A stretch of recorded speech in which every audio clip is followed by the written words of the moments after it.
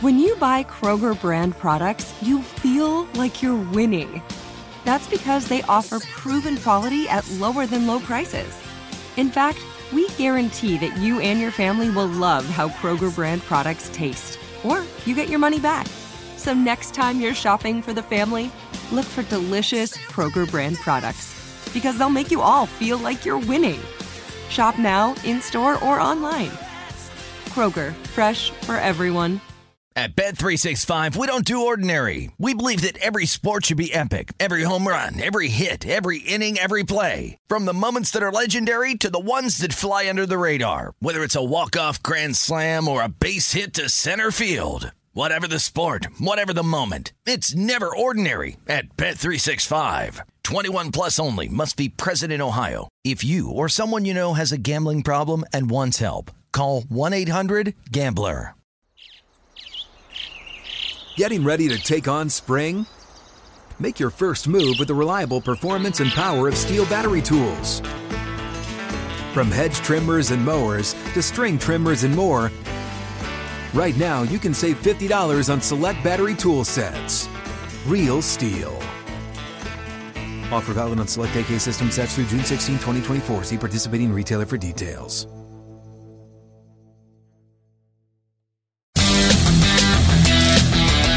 Hey, warmer from below. Welcome to lovely Las Vegas for Coast to Coast Hoops with myself, Greg Hoops Peterson, now part of the VSiN family of podcasts. We've got an excellent podcast for you guys. Joining me in segment number 2, we've got Greg Waddell aboard. He does an amazing job over at the Field of 68, over at Action Network, Sleepers Media, and so much more. We're going to take a little bit of a look at the lay of the land in the Big Ten. We're going to take a look at a few games that we've got for Thursday, preview this Big East versus Big 12 challenge, and just really look at the landscape of college basketball and where we are at in terms of the top teams, in terms of how much better / indifferent they are in comparison to the middle class of college basketball. So we got a nice wide-ranging chat there, along with a surprise team in the Big Ten that both of us are looking out for as well. So that's going to be coming up in the second segment. In the final segment, we're going to get you guys picks and analysis on every game on the betting board for this college basketball Thursday as we hit some bank shots. And here in segment number 1, we're going to recap what we all saw in college basketball on late Tuesday and early Wednesday. I always have to do these in a little bit in advance because the Greg Peterson Experience is from midnight to 3 Eastern, which is 9 to midnight Pacific time. So we always do our best with those. And if you ever do have a question, comment, segment idea, what have you for this podcast, you do have one of 2 ways we offer those in. First one is my Twitter /X timeline at unit_D1. Keep in mind, letters EM, they mean does not matter. As per usual, please do send these into the timeline. The other way is find an Apple Podcast review. If you rate this podcast 5 stars, it is very much appreciated. And then from there, you are able to fire in whatever you'd like to hear on this podcast via that 5-star review. And we did get in a few questions. I know that I was asked about this by Rudy Knows FBB. He was asking me about how we go about trying to predict regression with a lot of these teams, because we know that regression is going to kick in, but you just don't know when that is going to be, and it is a very interesting topic to be able to dive in on, because I feel like it's one of those things where you just have yourself on red alert, and you don't want to be one of those people as like betting against a team 4 or 5 times that's like, hey, regression came in. Like,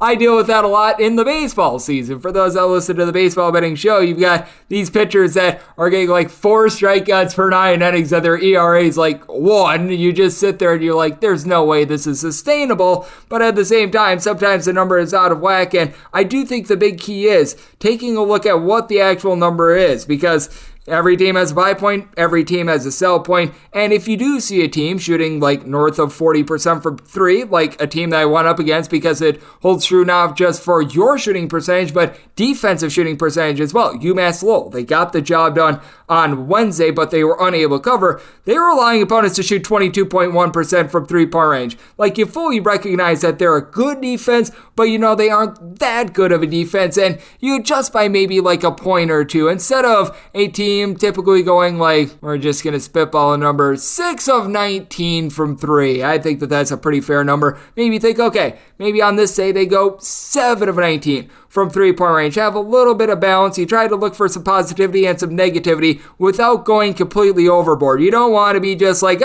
they've had a hot start to the season, we need to downgrade them by 10 points, but maybe award like a point of cushion. If you're right there on the border on a play, maybe that's what pushes you over the top. And I think that that's the best way of being able to dive in. And once again, you're not betting teams, you're betting numbers. And sometimes you might think that a team is doing for regression, but you still find value on them, which happens to me honestly quite a bit in terms of college basketball, because the books themselves, they are not thinking it is for real as well. So it's really, really difficult to do. There's a lot of elements that go into it, and it is, as is every handicap, situation by situation. And then we get this one in from one Brian Wilson, and that's how I factor free throw shooting into my handicap. And I think the biggest key with regards to free throw shooting, because he noticed exactly what I am as well. You've got a lot of teams that are not shooting well at the free throw line this far this year. I have no idea what's happened, but these teams are really shooting horribly from the free throw line. But I think the biggest thing that you do want to take a look at is how frequently does a team both get to the free throw line and also foul. Like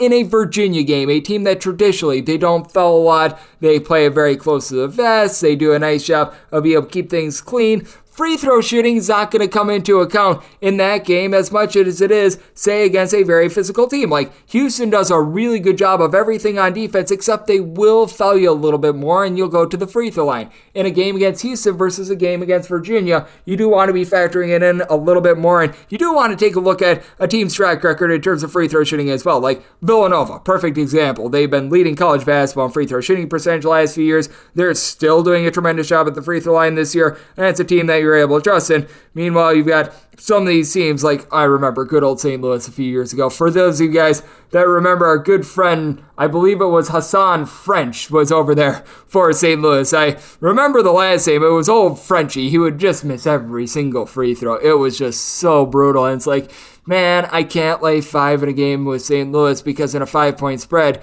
you know that there's going to be late game fouling, and you know it's going to turn into Hacka French. He's going to miss a bunch of free throws, and my bet is going to be going up into a fiery heap of smoke. So it is very situational in this as well, but looking at the foul rate along with those percentages, I think is just as big. So hopefully that answers all of your questions for today, and we had ourselves a nice day of basketball. Wednesday, again, do have to record this a little bit early, so we do not know the set final in terms of some of the late games from the SEC versus ACC Challenge. I'm doing this just as Duke versus Arkansas is getting started, so we'll have a little bit of cleanup on the podcast tomorrow, but let's take a look at everything that we did get, try to find some trends and try to get to know these teams a little bit better. Games from yesterday is Greg buzzing about. Here is the Rowdy recap. One game from Tuesday to polish off as well. When I went off, you saw Clemson be able to get the win against Alabama, this by a count of 85-77 for Clemson. They go 11 of 21 from three-point range, absolutely scorched it, and if you like me had the under in this game, how about a hearty 65 points in the first half and 97 in the second half? That'll just happen with the old Crimson Tide, but for Alabama, they saw their three-point shooting percentage, which entered in this game right around about 48%, take a little bit of a nosedive. They go 11 of 35 from three, and for Alabama, to their credit, they did a solid job winning the turnover battle 11-7. They did a solid job on the glass, but this was just too much PJ Hall. He was able to put in there 21 points, go 3 of 5 from three, and Ian Scheffelen, how about this guy? He was just gelling out there. 14 rebounds out of him, and Clemson now 6-0, their best start in quite some time, and for Alabama, second loss of the season. I still like what I'm seeing out of this Alabama team, but certainly a little bit off-putting there, and if you laid the points with UNLV, missed free throws costed you that cover on Tuesday, 72-70. Akron, my +3 was able to get there, so I was feeling very good about that. And then in terms of what we did see on the Wednesday card, you saw an absolute massive win for St. Joe's, 78-65. They go on the road in the Big 5 Classic, and they get it done. For Villanova, you did have Justin Moore give you more of 17 points, but Villanova goes just 10 of 37 from three, and for St. Joe's, they were not average Joes on this night. 14 of 27 from three-point range. Xavier Brown, a blistering 4 of 5 from three-point range off the bench. You were able to get 24 points out of Eric Reynolds to be able to help out on the boards. You had Rasheer Fleming be able to chip in there, 12 points, 11 rebounds for St. Joe's. They did a good job of winning the turnover battle as well. They won that battle by a count of 17-11. And how about this winding road for St. Joe's? This is their last 4 games. They lose at home to Texas A&M Commerce. They take Kentucky to overtime on the road at Rupp. They win a single-digit game against Sacred Heart. Now they go on the road and they win by double digits against Villanova. Ladies and gentlemen, college basketball during the 2023-24 season. So it's going to be certainly interesting to take note of. And man, this is just sad when you see this. Albany State goes on the road and knocks off Florida A&M in double overtime. When you're losing to a non-D1 school on your home floor, it's not great. And for Florida A&M, they are right there in competition with our good friends Mississippi Valley State for worst team in all of college basketball right now. Been very much less than savory for them. Meanwhile, High Point has been a high point for your bankroll. They win, they cover against Morgan State by a count of 77-59, and all of a sudden you got this High Point team that has been on a really nice run of being able to cover so many numbers. It depended upon your closing number in that game against Hofstra, but really past that, I think they've covered every single game thus far this season. They were a bit of an underdog against Wofford in that game against Queens. I believe they were north of a 2-point underdog there as well, but this team has really been able to make you some money thus far this season, and they're going to be a force out there in the Big South. So that's a team that certainly is in my notebook. So is Princeton. Now, with Princeton, they were unable to cover 15.5, and this looked like it was going to be getting away from them. Bucknell was actually up by double figures early on in the second half, but Princeton, they make a nice bonsai charge, 85-71. They're able to take down the old Braca Bus and Bison, and for Princeton, I believe that this was their first on-cover of the season as well, and for Princeton, to their credit, they've already got road/neutral court wins against Hofstra, Rutgers, Duquesne, and Monmouth. This team is even better than they were a season ago. Caden Pierce, he chips in their 22 big points. Didn't have as profound of an impact on glass as he's had in past games, but for Princeton, they have 4 turnovers and they shoot 43.5% from three-point range in this game. Just absolutely impressive what we're seeing out of them, and that's a force to be reckoned with. Ohio State was able to really hold it down on Wednesday. They get the win. They get the cover against Central Michigan by kind of 88-61, and quite frankly, this team was able to run and hide. If you had the points with Central Michigan, you thought you might have a chance with about 3.5 minutes remaining, but nope, Ohio State, they were able to do a solid job of being able to seal that game late, as off the bench you had a royal amount of 11 points from Devin Royal, and for Ohio State, how about Bruce Thornton being able to chip in there 25 points? Ohio State wins a rebound battle by a count of 44-30, and the turnover battle 15-8 as well. So a pretty impressive showing out of them.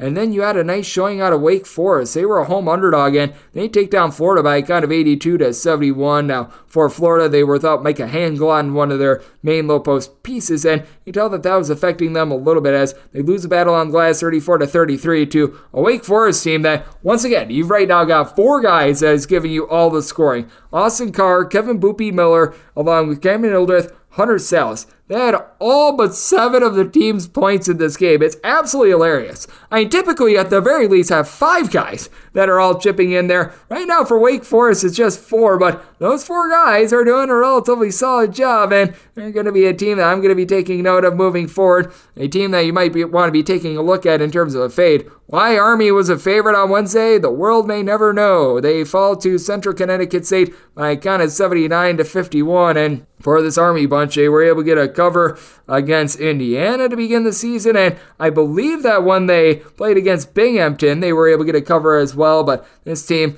they have been able to break the 60-point plateau twice thus far this season, and it's really not looking great for them. So that's certainly something that is stowed away. Currently, as I do this podcast, we don't know the exact final, but Boston College got on a 29-14 run to begin their game against Vanderbilt. It looks like it's going to be a very, very long season for the Commodores, and it looks like this Tennessee defense is not what it once was. They got just completely smoked. I mean, they should have been named the Tennessee Hickory because they gave up 100 points to North Carolina, 100-92 the final, as for Tennessee, Dalton Connect was able to connect for 37 points, but yeah, for North Carolina, they go 12 of 28 from three-point range. R.J. Davis goes 5 of 11 from distance. Harrison Ingram, 4 of 8 from the outside. Armando Bacot, he does what he does. He was able to put in there a double-double. North Carolina wins the turnover battle by a count of 12-9, and for Tennessee, just a very, very rough game to say the least, and we're going to need to check in to see how this one goes, but right now we're in double overtime between LaSalle and Temple, with that game being a big nip-and-tuck game. Those Philly 5 games are just absolutely tremendous,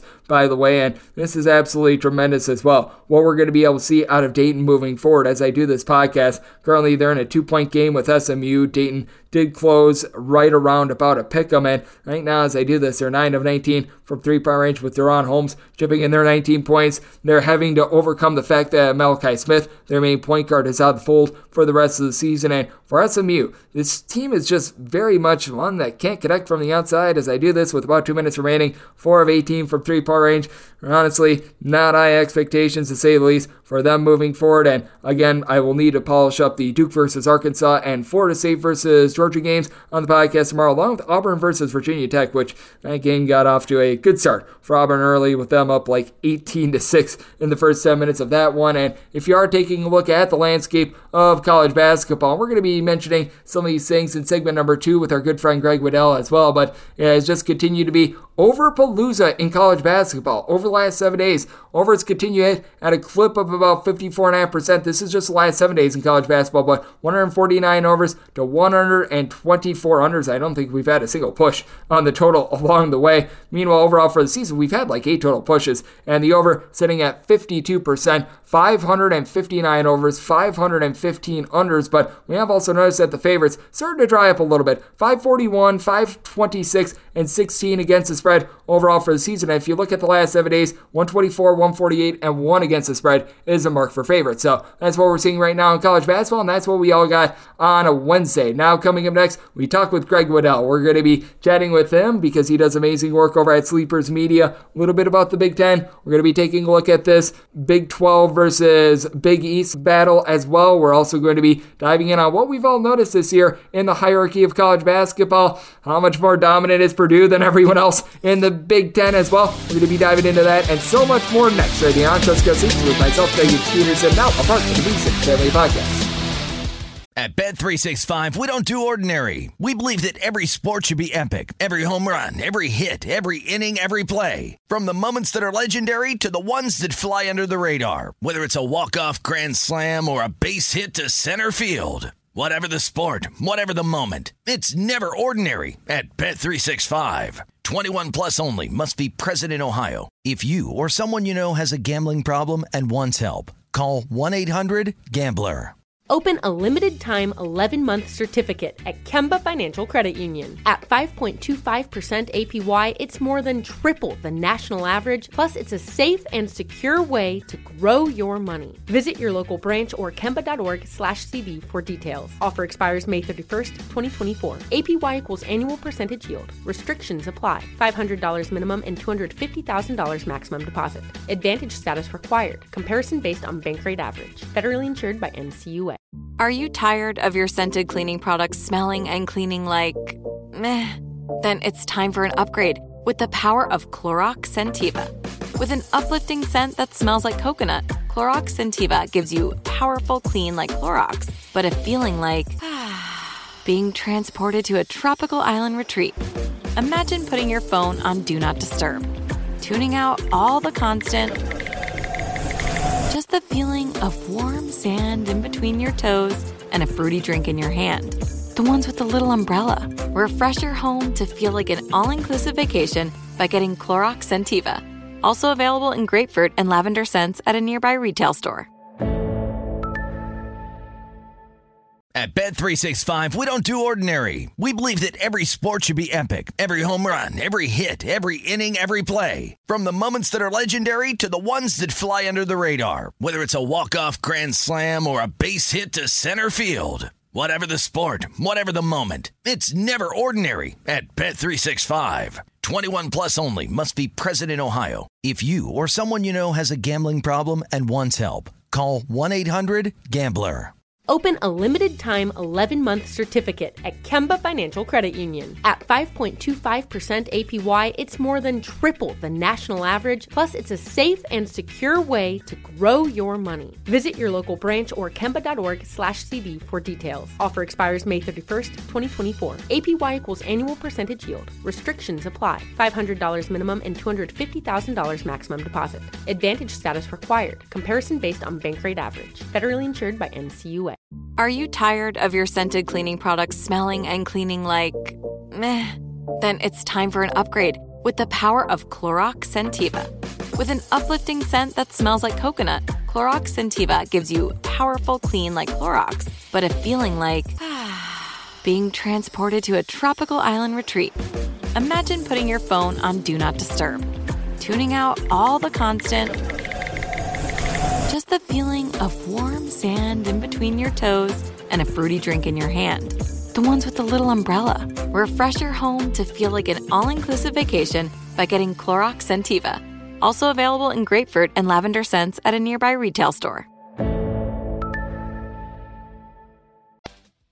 Sports Betting Innovative Analytics has taken the guesswork and emotion out of sports betting to bring you an innovative and trustworthy resource to enhance your journey to becoming a winning player. With industry-leading money-back guarantee options backed by their sophisticated modeling, they want to introduce you to a system that's not widely seen or available to help you beat the bookmaker. Specializing in NBA, college basketball, and WNBA, your first week is always free. Get started at SBIA1.com today.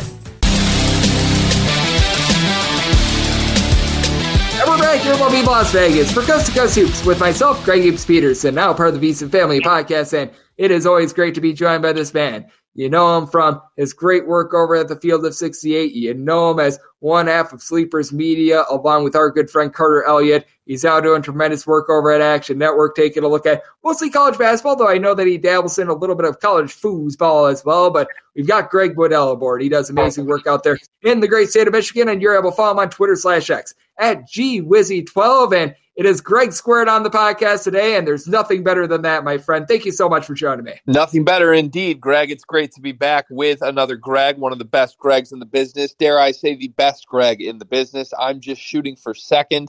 Hey, I got to be honest, Greg. I'm on a bit of a cold betting streak right now. And I've seen you tweeting some moral influencers for me in the last week, trying to reinvigorate yourself, going through something similar. So I'm hoping by the end of this can be a little cathartic for us and we can get back on track. Absolutely. Typically, Festivus happens in late December. It's never going to have it in late November, and hopefully that'll drum up some good support for December and moving forward. So I absolutely love what we've got going on. And what have been some of your thoughts through the first, we'll call it 3.5 weeks of the college basketball season? Because I do feel like it's been a little bit more random with these non-conference tournaments, because I felt like the first 2 weeks prior to those tournaments, we knew what we were getting a little bit more, but I do think that things get very much thrown off when you do have these teams coming in on back-to-back days, playing in just foreign environments in general. And now that we've got these true home games, I feel like we can gauge properly how much the home advantage is worth. And I do feel like it gets a little bit easier when we get to the month of December. I think you're right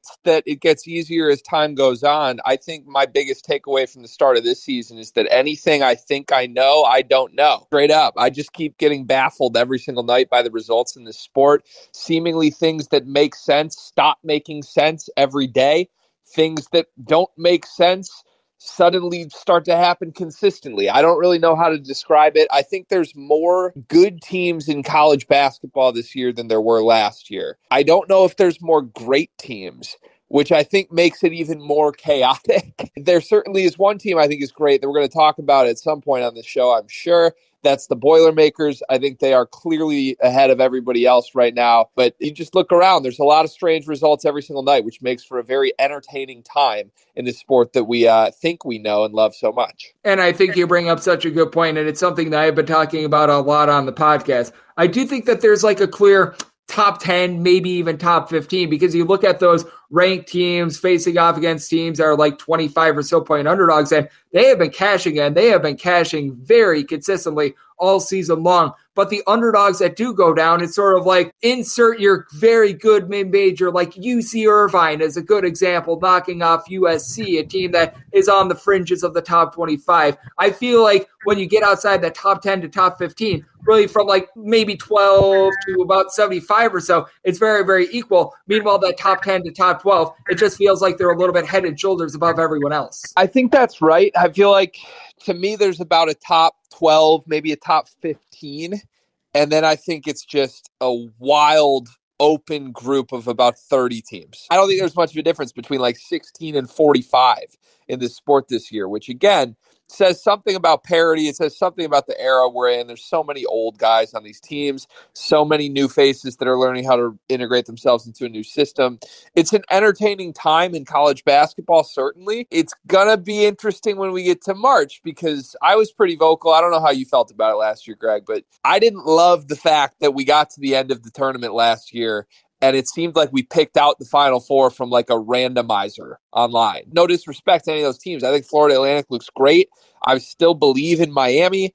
We saw them struggle with Kentucky last night, but it's one of those things where I want to see teams I truly believe are worthy or truly believe can beat anybody any given night at the end. And I don't know if that makes me stuck up or what, but I think this year we're in line for another chaotic March like we were last year, except there might even be more teams that could Miami their way to a Final Four this year. Yep, I do think that we could see a whole bunch of chaos this season, and I do feel like that is so true because you've got sort of like that top 12, top 15, and then after that, it's just a big giant hodgepodge, to say the least. As joining me on the show, we do have Greg Waddell. He does absolutely amazing work over at the Field of 68, joining me on Coast to Coast Hoops. And I know you, much like myself, were born and raised out there in Big Ten country, and I'm so glad that you mentioned it at the top that you do feel like Purdue head and shoulders the top team in the conference, which we were thinking that coming into the year, but I think the gap coming into the year versus where it is now is even greater because I've been a little bit off put by what I've seen out of Michigan State.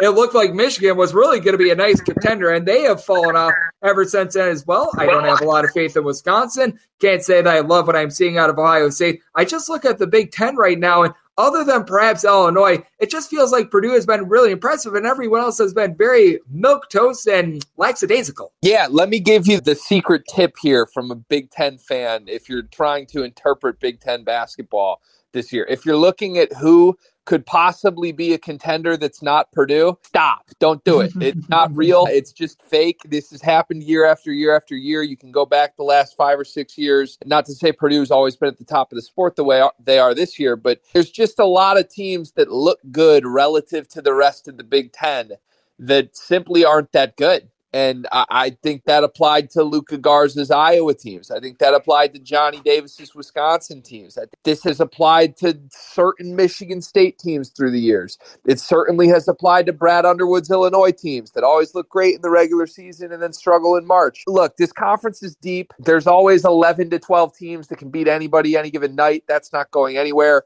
But the difference this year is Purdue truly is elite. And I think at times last year they were elite, but it didn't last the entire season. Some guys hit the freshman wall, and there were some serious holes. Even if those guys didn't hit the freshman wall, there were serious problems with last year's roster that Matt Painter went out and fixed and addressed this offseason. And man, do they look good. They would look good even if there were more contenders in the Big Ten, but save yourself the time and energy. They're not. Purdue's going to win this league by 3 or 4 games minimum. Yep, I do think that Purdue certainly is cutting through this league like a hot knife through butter. They were able to win it last year, and this year I think that they're going to be even more dominant in the league than they were last season. I think that there's no debate about it, but if there is a team that I've been very encouraged by thus far this season, I can't believe I'm saying it, it's Nebraska. And I recognize that Nebraska has not been playing like a whole bunch of top 10 teams or anything like that, but a nice win against Duquesne. They were able to knock off Fullerton by double figures. This is not going to be a team that we see until early December, and that game against Creighton I think is going to be a tremendous measuring stick game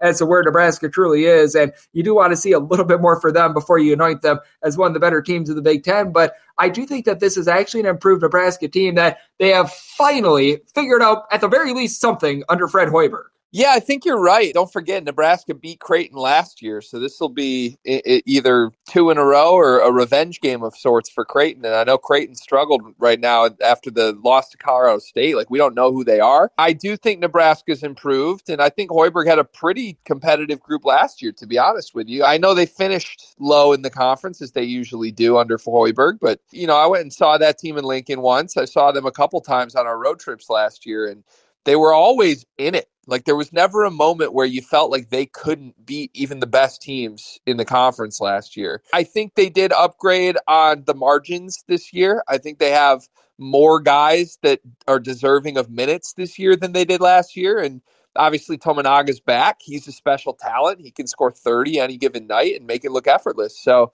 I am pleasantly intrigued by Nebraska. I want to see what happens against Creighton before I officially put my stamp on being a believer. But if they can hang in that game, even if they don't win it, I'll feel like they really have arrived and they are a threat in this conference. Yep, absolutely. And I do think that this is going to be really interesting to gauge moving forward because I like what I've seen out of them, just like I always love what I'm seeing out of this man, Greg Waddell, over at Sleepers Media, along with the Field of 68, joining me right here on Coast to Coast Hoops. And in terms of the Big Ten, we've only got one team that's going to be in action on Thursday, and that would be Minnesota. And if they lose at home to New Orleans, boy, that would not be great for both them, and that would not be great for the Big Ten in general. But we are going to have ourselves actually Big Ten conference play starting up on Friday. And how do you take a look at these Big Ten conference games when it comes to those like early December games? Because as we know as bettors, typically in the Big Ten, you just fire up all these home teams and you're going to make money at the end of the year. But it does feel like these conference games that they do get played in early December, they just have a little bit of a different vibe and tenor to them. And it's still conference play. There's no question about it, but they just don't feel like they have the same oomph when they're in early December rather than when you see them when the calendar turns to 2024 in this case.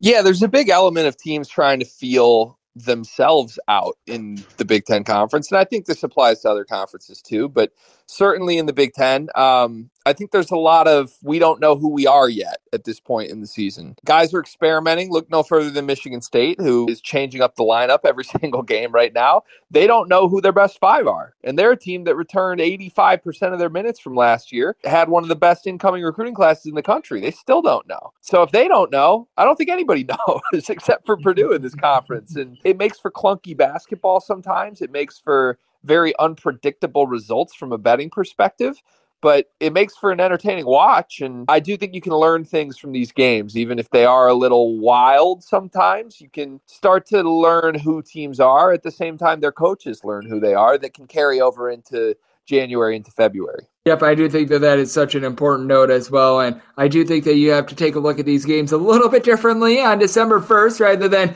if the game was played like February 1st. But I do think that there are some good notes there. And what else I think is interesting is typically this time of year, we get the ACC versus Big Ten Challenge, which very unfortunate that we did not get it this year. We still got the Gavitt games, which that's always a lot of fun. But this year instead it was the AACC versus SEC Challenge. And we've got another challenge that's really going to be getting going on Thursday in the Big East versus Big 12 Challenge. And fully recognize that this isn't quite the Big Ten, but I know you know a lot about the Big East with a lot of those teams being out in your neck of the woods. And what are you sort of expecting from this challenge? Because I do think that in terms of the best two conferences, 1 through, in the case of the Big East, 11, and now the Big 12's case, 14, which that's always math that doesn't add up. I do think that we might be looking at the best two conferences in college basketball doing battle in this challenge. Yeah, I went through and did a little preview with our friend of both of our shows, Tristan Freeman from Busting Brackets this morning. And we were both remarking after we finished recording that we were surprised how underwhelmed we were by some of the matchups here, because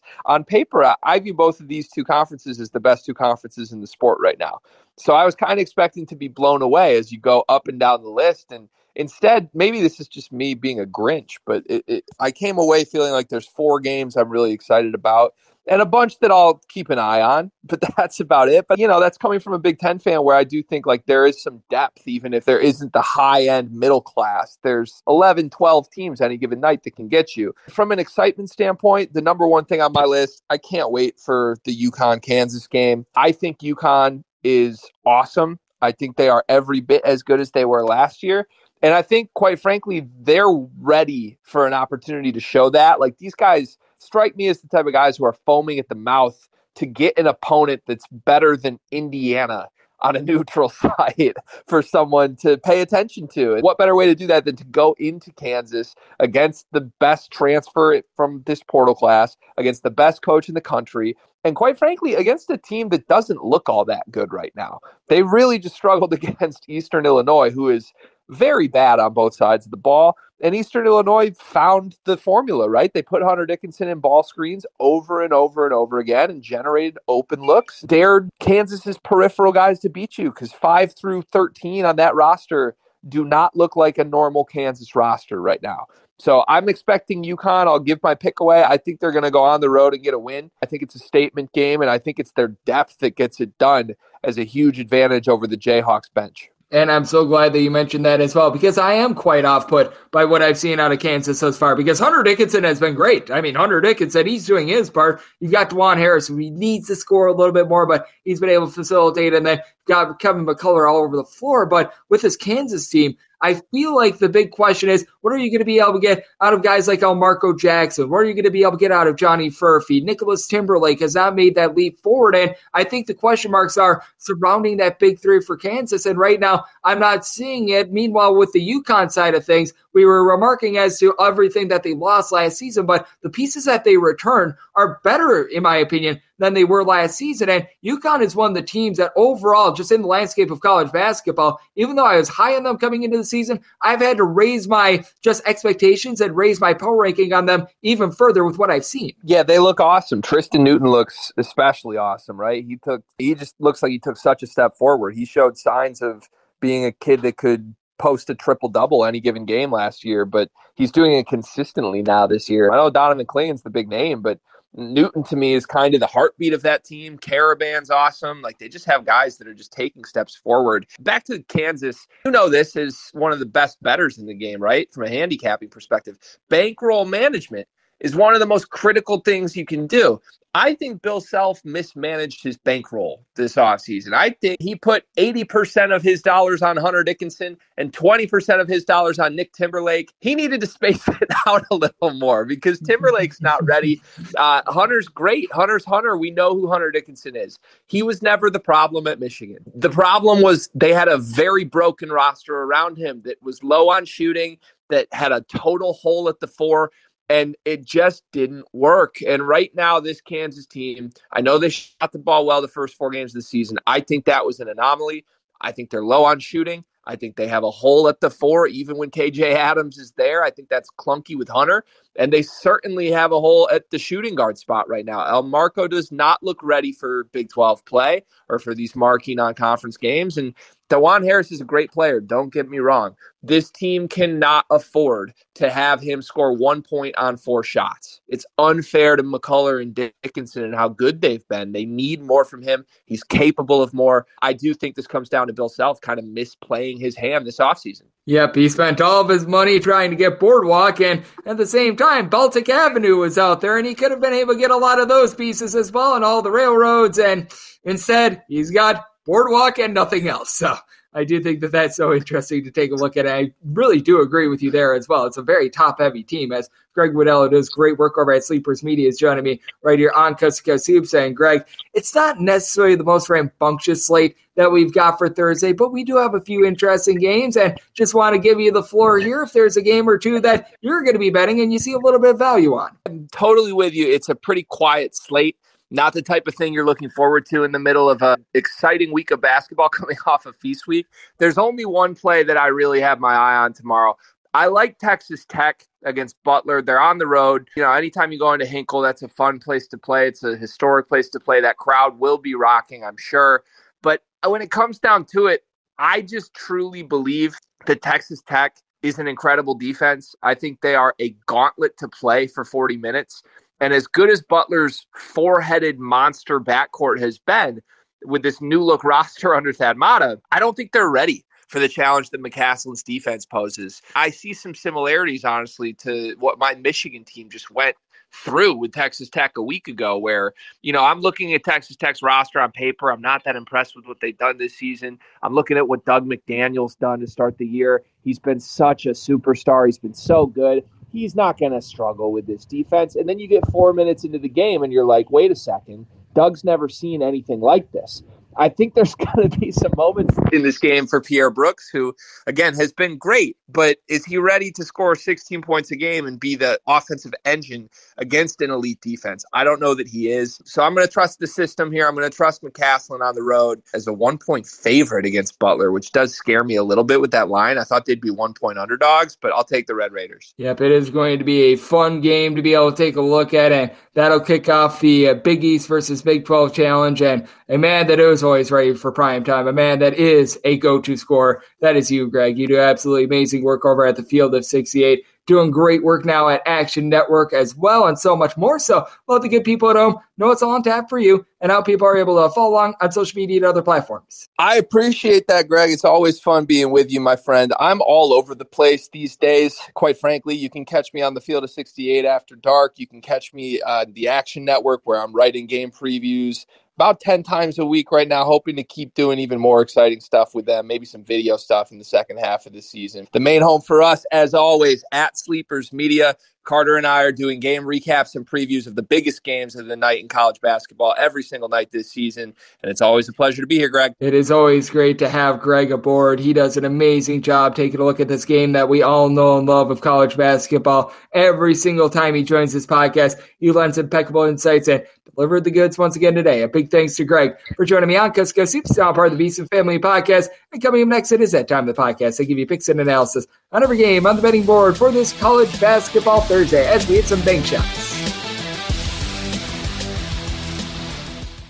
At Bet365, we don't do ordinary. We believe that every sport should be epic. Every home run, every hit, every inning, every play. From the moments that are legendary to the ones that fly under the radar. See for yourself when you sign up today and get $150 in bonus bets when you bet just $5. Whatever the sport, whatever the moment, it's never ordinary at Bet365. 21 plus only. Must be present in Ohio. If you or someone you know has a gambling problem and wants help, call 1-800-GAMBLER. Terms and conditions apply. Open a limited-time 11-month certificate at Kemba Financial Credit Union. At 5.25% APY, it's more than triple the national average, plus it's a safe and secure way to grow your money. Visit your local branch or kemba.org/cb for details. Offer expires May 31st, 2024. APY equals annual percentage yield. Restrictions apply. $500 minimum and $250,000 maximum deposit. Advantage status required. Comparison based on bank rate average. Federally insured by NCUA.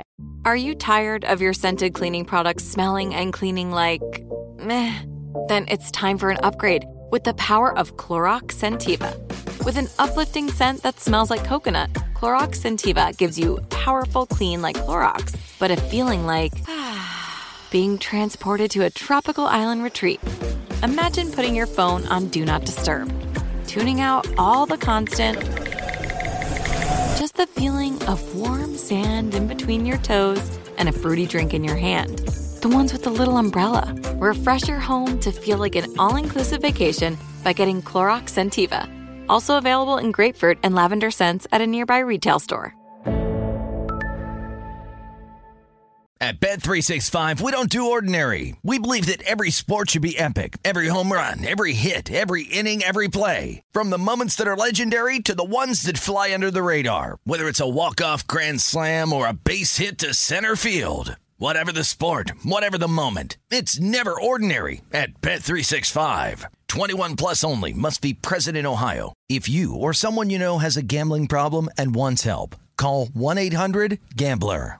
Open a limited-time 11-month certificate at Kemba Financial Credit Union. At 5.25% APY, it's more than triple the national average, plus it's a safe and secure way to grow your money. Visit your local branch or kemba.org/cb for details. Offer expires May 31st, 2024. APY equals annual percentage yield. Restrictions apply. $500 minimum and $250,000 maximum deposit. Advantage status required. Comparison based on bank rate average. Federally insured by NCUA. Are you tired of your scented cleaning products smelling and cleaning like meh? Then it's time for an upgrade with the power of Clorox Scentiva. With an uplifting scent that smells like coconut, Clorox Scentiva gives you powerful clean like Clorox, but a feeling like being transported to a tropical island retreat. Imagine putting your phone on Do Not Disturb, tuning out all the constant, just the feeling of warm sand in between your toes and a fruity drink in your hand. The ones with the little umbrella. Refresh your home to feel like an all-inclusive vacation by getting Clorox Scentiva. Also available in grapefruit and lavender scents at a nearby retail store.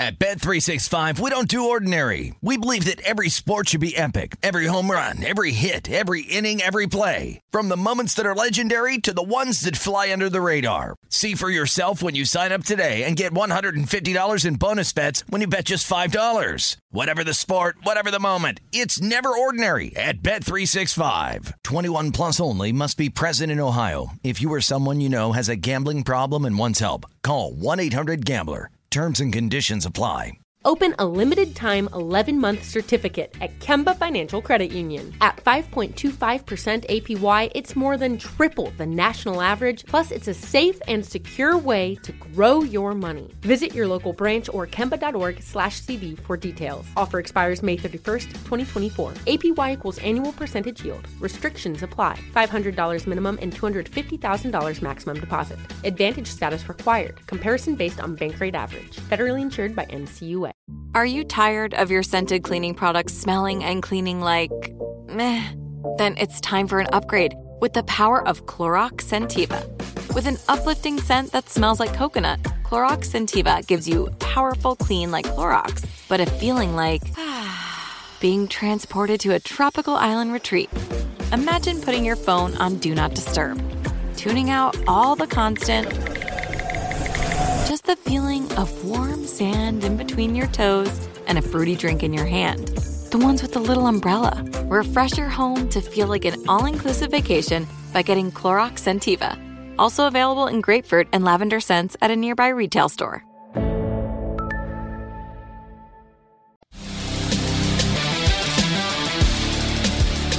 And we're back here in lovely Las Vegas for Coast to Coast Hoops with myself, Greg Hoops Peterson, now part of the VSiN Family Podcast. It is always great to be joined by Greg Waddell. The man is a whisperer when it comes to gauging the Big Ten. He does absolutely amazing work over at the Field of 68. Every single time he joins this podcast, lends tremendous insights, and I know that he's now been doing a lot more on the betting side over at Action Network. And on top of that, he, along with Carter Elliott over there at Sleepers Media, put out great content. I know that they traveled to every single Big Ten venue last season, so it is always very much appreciated. A big thanks to Greg for joining me in the last segment. Now it is that time of the podcast. I give you picks and analysis on every game on the betting board for this College Basketball Thursday as we hit some bank shots. Most financial establishments close at a certain time, but not here. It is time for a side and total on every game on today's betting board bank shots. Do note that as per usual, any changes are made to these plays will be listed up on my Twitter/X feed at @Unit_D1, and we are going to be going in Las Vegas rotation order. This is where we go with the games with 3 digits on the rotation first, and then the games with 6 digits, those are going to be at the bottom, and the games with 6 digits, those involve smaller conferences like the MEAC, the SWAC, the Atlantic Sun, the Southland is going to be prevalent today, the America East, I think we've got all the ones for today, and the Independent in Chicago State as well. So let's get things started with 737, 738 on the betting board. It is Liberty, and they are going to be on the road facing off against Florida Atlantic. Liberty Bibberty is a 7 to 7.5 point underdog with your total between 146.5 and 147.5. I thought setting my line at 6.5 was aggressive on Florida Atlantic. I really like the fact that they've got their core coming back, and I do think that the loss that they took against Bryant, that was a little bit of a blip on the radar. They just had an ice cold shooting night, and they were able to redeem themselves at the ESPN event this past week, but having to lay north of 7 points against a very good Liberty squad is just too rich for my blood. Now, Liberty, they do lose their top scorer, Darius McGee, from a season ago, but this team, they just play that consistent style. Liberty, every single year, going to be towards the bottom of all of college basketball in terms of total possessions per game. They're clocking in 328th this far this season, going up against the Florida Atlantic team that they are probably looking to play a little bit more up-tempo this year, but this is not some sort of a blazer. They're 214th in terms of total possessions per game, so both of these teams very much relying upon offensive execution. For Liberty, a nice backline defense to go along with it, and I do think that they've got a hard guy to guard in Kyle Rohde. This guy is a little bit of a point forward that gives you a trio of assists, 16 points, 4.5 boards at 6'7". He's currently shooting 48.5% from 3. We should be seeing a little bit of a nosedive there. As overall, Liberty is shooting 42.5% from 3. I think that this could be a team that shoots like 38, maybe even 39% from 3. North of 40% is very lofty, and we should see this come down a little bit, but I do think that they'll be able to hang in there on the glass with Zach Cleveland being able to now give you 6.5 rebounds per game. They're going to have a little bit of a tough time with Vladislav Olaf Golden, the 7'1" big man of Florida Atlantic that's been logging 14.5 points, 6.5 boards, but his support around him is a little bit down right now because they have to deal with a bit of an injury to Giancarlo Rosado. He was just able to come back in that game against Virginia Tech, so he should be good to go in this one, but he's been a little bit in and out of the fold. They've been dealing with having an injury to Nicholas Boyd, did not play in that ESPN event. Now in the backcourt, you still have John L. Davis, Elijah Martin. These two guys have been able to combine for about 26 points per game. Florida Atlantic, they're 38.2% three-point shooting. I think that it's semi-sustainable, but I think that they'll probably be, when it's all said and done, more like a 36-37% three-point shooting team, and both of these teams are really able to get after it on the defensive end. For Florida Atlantic, they're coming off of giving up 50 points to Virginia Tech. Fully recognize that it's a bare brain games against Texas A&M and Butler, but this is a team that's really able to guard you, and for this Liberty team, the only team that they have really given up north of 68 points to is Furman, and Furman is one of the most up-tempo teams, and a team that plays all offense and no defense, so that was a little bit of an outlier as well. So I don't get the super high total here. I set my total at 138.5. I'm diving in on the under, and with Liberty being able to get 7 or more, taking those points, 739, 740 on the betting board. Texas Tech, they're on the road, they're facing off against Butler. Butler is a favorite of 1 point, and your total is between 139 and 140, and so Butler is a 3-point favorite. I'm going to be willing to lay it. I think as of right now, these two teams are relative equals, and having to go into Hinkle Fieldhouse, that's going to be tough for a Texas Tech team that I think is going to be able to do a solid job down low. You got Warren Washington, comes in from Arizona State, doing a good job along to Arion Williams of logging 8 rebounds apiece. Williams has a little bit more versatility as he's more of a 6'6", 6'7" shifty guy that's able to give you about 10 points per game. But for Texas Tech, I do think that there should be some positivity with their 27.5% three-point shooting, but this isn't a supreme shooting team. You've got a pair of guys in Joe Toussaint along with Pop Isaacs. These two guys have been able to combine for about 28 points per game. Get about 6 assists out of these two guys, but they have had a little bit of a tough time taking care of the ball with 13 turnovers per game. It is a Texas Tech team that under Grant McCasland, they've slowed down, and Butler, they've actually sped up this season because they just had some misfit pieces a season ago under Thad Matta. Bringing in Pasha Alexander has brought some stability to the backcourt. Got a Butler team that's only turning the ball over about 10.5 times per contest. Now for this Butler bunch, you do have Pierre Brooks, who's been able to give you 17 points per game, shooting about 40% from three-point range, and you've gotten a lot of the Northeastern transfer in Jamal Telford. He was at Northeastern last year, really their do-it-all guy with about 16.5 points per game. Now he's able to play a little bit more off the ball. Just feels like he's a little bit more free-flowing in the offense, and at 6'7", he has been able to pull in there about 5 rebounds per game as well. It's going to be up to Andre Screen along with Jalen Thomas to be able to log things down low as they've been able to give you about a combined 11.5 rebounds per game, and I do think that they're going to do a solid job against the Texas Tech team. That they've got good versatility. They do a nice job of being able to slow games down. Really, other than that game against Villanova, they've given up 70 or fewer in every one of these games, and for Butler, they've been all over the place with regards to their offense. You take a look at their last 4 games, they've scored 54, 86, 88, and 70 points, so I do think that Butler is a little bit of a chameleon. You want to play fast, they'll play fast. You want to play slow, they'll play slow, and I do think that this game does get slowed down, so I set my total at 137 to have it in on the under, but I think that Pasha Alexander is the best guard in this game, going to be able to help Butler keep things clean and help them win the turnover battle, which will allow them to win the game. I did set Butler as a 3-point favorite. I'm going to be willing to lay the number and take a look at the under. 741, 742 on the betting board. It is Hofstra, and they play us to South Florida. South Florida is an underdog of 4.5 points, and your total is between 145.5 and 146. Did set my total at a 145. So now that we're reaching a 146, I'm going to be willing to dive in on the under with Hofstra. This has been a pretty impressive team over the last few seasons. So they do lose Aaron Action Estrada last season. He was Mr. Do-It-All for this team.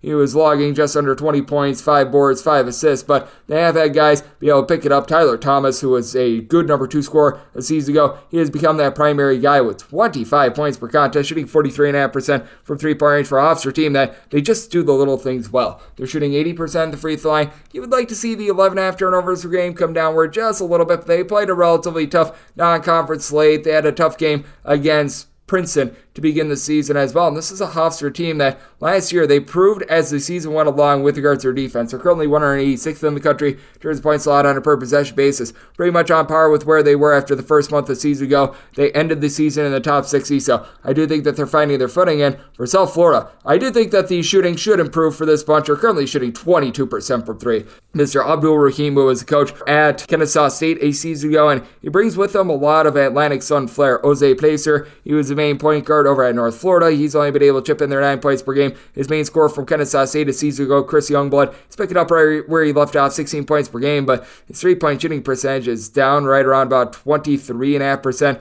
from distance, and I was expecting a little bit more out of Brandon Stroud as well. He's been in and out of the fold for the team, only averaging 3.5 points per game over at Kennesaw State a season ago. He was a very good, versatile piece for this team, but with that said, for the South Florida team, you really don't have a lot of rebounding. You've got one guy giving you north of 5 rebounds per game, and Kason Pryor. Pryor's a guy that just couldn't get out there on the floor at Boise State. And for Hofstra, typically the Achilles heel of this team is down low. With that not being exposed, it should allow this offense, led by John Carlos, who's been able to do a very solid job, giving out 6 assists to about 2.5 turnovers per game, shooting 38% from 3, to be able to get guys in state base, to be able to have Hofstra be able to fire on all cylinders, and have Darlson Dunbar, who's been a very solid number 2 scorer, 18 points per game, shooting about 36% from 3, to be able to operate as well. Couple that with Jaco Fritz, a big, versatile guy, being able to help out down low. I think that Hofstra gets the job done, set my total at a 145. Hofstra is an efficient offense, but not really an up-tempo offense, so diving in on the under, and with Hofstra willing to lay up to 4.5 with them. 743, 744 on the betting board. It is South Alabama. They are on the road facing off against Jacksonville State. Jacksonville State is a favorite of anywhere between 1.5 and 2 points, and your total is anywhere between 129.5 and 130.5. And with regards to South Alabama, I did set them as an underdog of 3 points, so I'm going to be looking at Jacksonville State for South Alabama. They've been trying to bring in these non-D1 guys, and they did a nice job of being able to strike some gold last season. Just doesn't feel like they brought in that same level of transfer thus far this season, and they get to go up against a Jacksonville State team that has been turning the ball over a little bit too much. Jacksonville State does need to shape up in terms of the right around about 13.5 to 14 turnovers per game, but Kai Tandy is a good go-to scorer, 17 points per game, comes in from Xavier, where, I mean, he had some moments of brilliance, but you could tell that they weren't featuring him too much, and I do think that down low, this team has an edge as well. Jawan Purdue along with Marcellus Bingham, both of these guys have between 5.5 and 6 rebounds per game, and Purdue has actually been able to shoot in the mid-30s from 3-point range. That's been big for a Jacksonville State team that overall is only shooting about 31% from the outside. Meanwhile, for South Alabama, Isaiah Gator, he comes in from the non-Division I level. He's logged 16.5 points per game, but where's the help around him? You don't have a single guy that's giving you north of 5.2 rebounds per game. Thomas Howell, who comes in from Louisiana Monroe, was very good last year. Double-figure scorer, was able to pop it from 3-point range a little bit, was a solid rebounder. He's giving you 6 points, 5 boards, and has yet to sink a 3 this year. Got South Alabama team that does a relatively solid job of taking care of the ball with about 11.5 turnovers per game, but he lost so many good pieces from a season ago. 4 of their top 5 scorers are out of the fold. Their lone guy that is returning is Judah Brown, and Judah Brown has missed 4 games this far this season, and he's likely going to be out of the fold once again. So South Alabama really up against it. South Alabama, one of the more slow and controlled teams in all of college basketball. Jacksonville State, they themselves are a very slow team. Really the only Division I team that they've been able to exceed the 70-point plateau on in regulation, because the game that they played against Utah Tech, that is a game that went to overtime, is a rough UTSA team. So I do think that this is going to be a little bit of a strange situation for both of these teams. So I do think that this total is a little bit too low. I do think that with both of these defenses, though, they play slow styles, not necessarily being so sharp to say the least, especially in the case of a team like a South Alabama, that they are coming off of giving up 70-plus points in 3 of their last 5 games, that they are going to be having a little bit of a tough go of it, and I do think that we could get some late game fouling here as well. So I did set my total 139, going to be taking a look at the over. And with Jacksonville State willing to lay up to 2.5 with them. 745, 746 on the betting board. It is East Carolina playing against UNC Wilmington. This game is between a pick'em to Wilmington being a 1-point favorite, and your total on this game, it is between 143 and 144.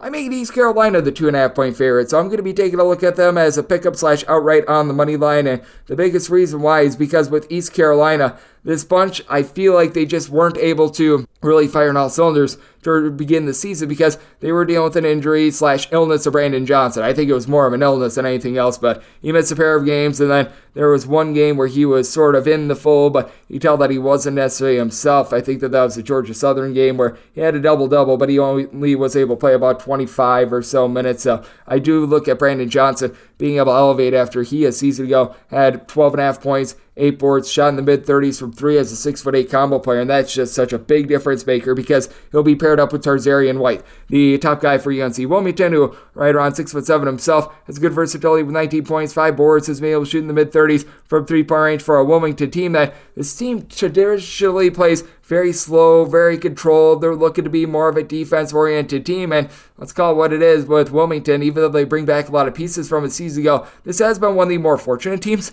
in all of college basketball over the last few seasons, and currently they are clocking in right around 220th in the country in terms of points allowed on a per-possession basis, going up against an East Carolina team that's really sold things out, 272nd in the country in terms of total possessions per game. You've got a Wilmington bunch at they're back below the top 250 as well. For Wilmington, they're just shooting an unreal 43.5% from 3-point range, and this is not going to continue. KJ Jenkins shot north of 40% from 3 at New Mexico. Currently, he's shooting 47% from 3. I think that'll taper off a little bit. You've had Malik Harden-Hayes, along Donovan Newby, be able to combine for about 21 points per game. Between the two of them, they're shooting darn near 46% from 3-point range. Again, not sustainable. You've got the Youngstown State transfer, Shamir Rathan-May, shooting 60% from 3. Again, not sustainable, and I do think that we're going to see a little bit of fall off there. Now, to the credit of Wilmington, they're only turning the ball over about 10 times per game. They do a good job of doing the little things, hitting free throws, not turning the ball over, but with East Carolina out there in the backcourt, I think that RJ Felton is just going to be able to take over this game. 7.5 boards, 18 points per game. And with Bobby Pettifer coming in from Kansas, a former top 200 recruit who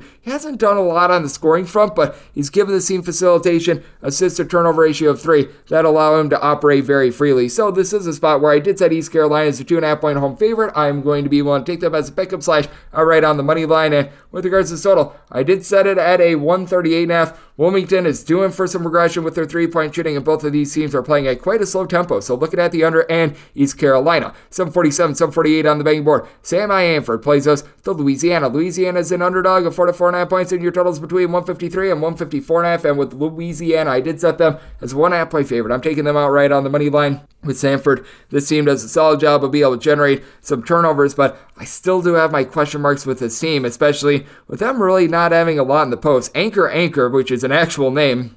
He's a 6'9" gentleman that comes in from Australia, and he's been able to take some nice strides forward. 13.5 points, 6.5 boards. Not going to light it up from 3-point range or anything like that, but I do like what he's been able to bring to the table. But past that, you need to get a little bit more out of Rylan Jones, who's a very well-traveled man. I still remember when he was a freshman at Utah, he was lighting up with like 9.5 points, 4.5 assists, shooting in the high 30s from 3-point range, and with every passing year in college basketball, it feels like he's gotten worse. I have no idea how, I have no idea why, but that has been something that I've been noticing now with the Sam Hanford team. They've been able to generate about 10.5 steals per game, and a lot of it has been thanks to Jermaine Marshall. Marshall has good versatility for the team. He's able to give you 12 points, 4 boards per contest, but we're noticing that he's currently dealing with a little bit of an injury. He was limited in that game against Alabama State. He has missed each of the last 2, and there's a good likelihood that he is going to be out of the fold in this game as well, and if he does go, he's most likely not going to be 100%. That means that Kobe Julian is going to really be able to have his way with this game. He's been able to log 18.5 points per game, shooting 43% from 3 as a 6'6" do-it-all sort of player. He gives you a block. He gives you 2 steals per game. You need him to sell hot dogs at the hot dog stand. He'll do that as well. The big key for this Louisiana team is taking care of the ball, and they've done a much better job this year. Thamus Folks,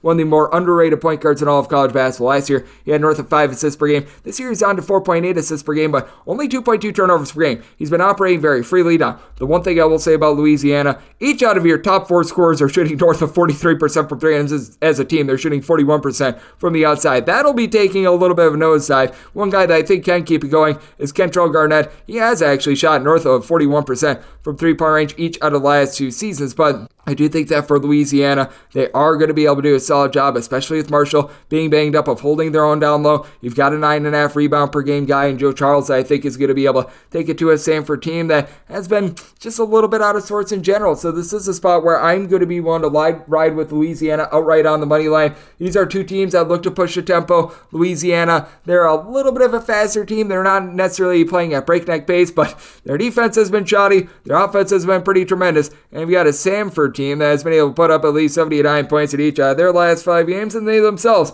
have given up at least 70 in 3 of their last 4, including 2 Merrimack, who's traditionally a slow team. So set my total 159.5, looking at the over, and looking at Louisiana right on the money line. 749, 750 on the betting board. It is UT Martin on the road facing off against Rice. We give our to Lane Kiffin. Go Owls, as they are between 5 and 5.5 point favorites, and your total is 164. I actually think that this is just a skoge too low on the total. I set it at a 166. I'm looking at the over. I think that this is going to be close enough for late game fouling for 1, and for 2, you've got yourself a Rice team that they are playing up tempo, but not quite as much as UT Martin. UT Martin in the top 10 in the country in terms of total possessions per game. This Rice team in and year out is in the bottom 100 in terms of points allowed on a per possession basis, and the Rice defense should just be nicknamed Hickory because they have gotten smoked in every single one of their games against a D1 foe. They have given up at least 80 this far this season. Meanwhile, you got a UT Martin team that is just absolutely sizzling on offense right now. They have scored at least 80 points in all but 2 of their games this far this season, and those 2 exceptions were against a Prairie View team that does a good job of forcing turnovers, and Mississippi State, and nothing needs to be said more than they scored less than 80 points against Mississippi State. You've got Jordan Sears in the backcourt for the UT Martin team. He's been able to log 22.5 points per game, and he's shooting a blistering 53.5% from 3. That should be coming down a little bit, but the team has done a better job of hitting the glass than I was expecting. The duo of Jordan Cruz along with Issa Muhammad, they've been able to combine for about 17.5 rebounds per game. With Cruz, he's been able to shoot about 42.5% from the outside. You've got KK Curry, he's got some versatility at about 6'7", 9 points, 5 boards. So I do like what these guys have been able to bring to the table. And then for his Rice team, you've got ultimate versatility with Max Fiedler. The guy stands right around 6'10", 6'11". He does it all. 11 points, 8.5 boards, 4.5 assists. So he is going to be able to help out the likes of Travis Evie, Makai Mason in the backcourt. These 2 guys have been able to combine for about 27 points per game. Evie's only shooting 29% from 3.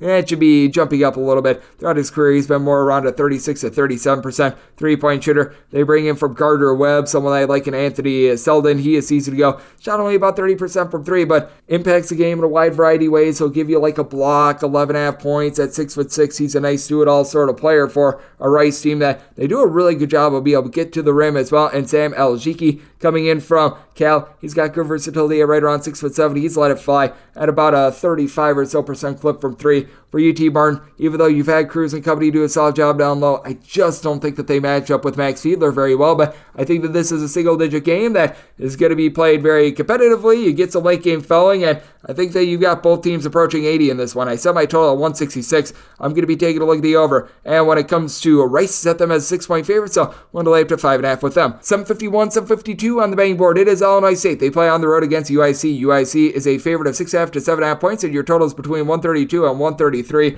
UIC has covered every one of their games as far this season. It has been remarkable. This is when I'm going to sell high on them. I set them as a 5.5 point favorite. I'm going to be willing to take the points with Illinois State. Illinois State has been a little bit of a topsy-turvy team the last few seasons as they've been without a little bit of an identity, and more importantly, the reason why they've been without an identity is that the point guard spot has been quite vacant for the team the last few seasons, but I think that Dalton Banks coming in helps out with that a little bit. He's been able to give the team 3 assists, 10.5 points per contest, and has been very effective for the team. Now, you do want to note that in the last game against Wright State, he was limited to 17 minutes, so I am thinking that he plays in this game, but I think that he's going to be a little bit hampered, so I sort of set his effectiveness more around a 50% in this game, and if he is unable to go, you're probably going to be looking at a little bit more Darius Burford. Burford last season led the team with about 2.5 assists per game, and did a solid job of operating towards back half of the season. He got more and more comfortable as the season went along, 13 points per game. He, Malachi Poindexter combining for about 20 points per game, and this is a team that does a very good job rebounding by committee. You don't have that one guy that is necessarily demonstrative with regards to his rebounding, but you've got Kendall Lewis, Brandon Lieb, along with Miles Foster. I'll give you between 5.5 and 6 rebounds per game, and Lieb is a 7-footer that comes in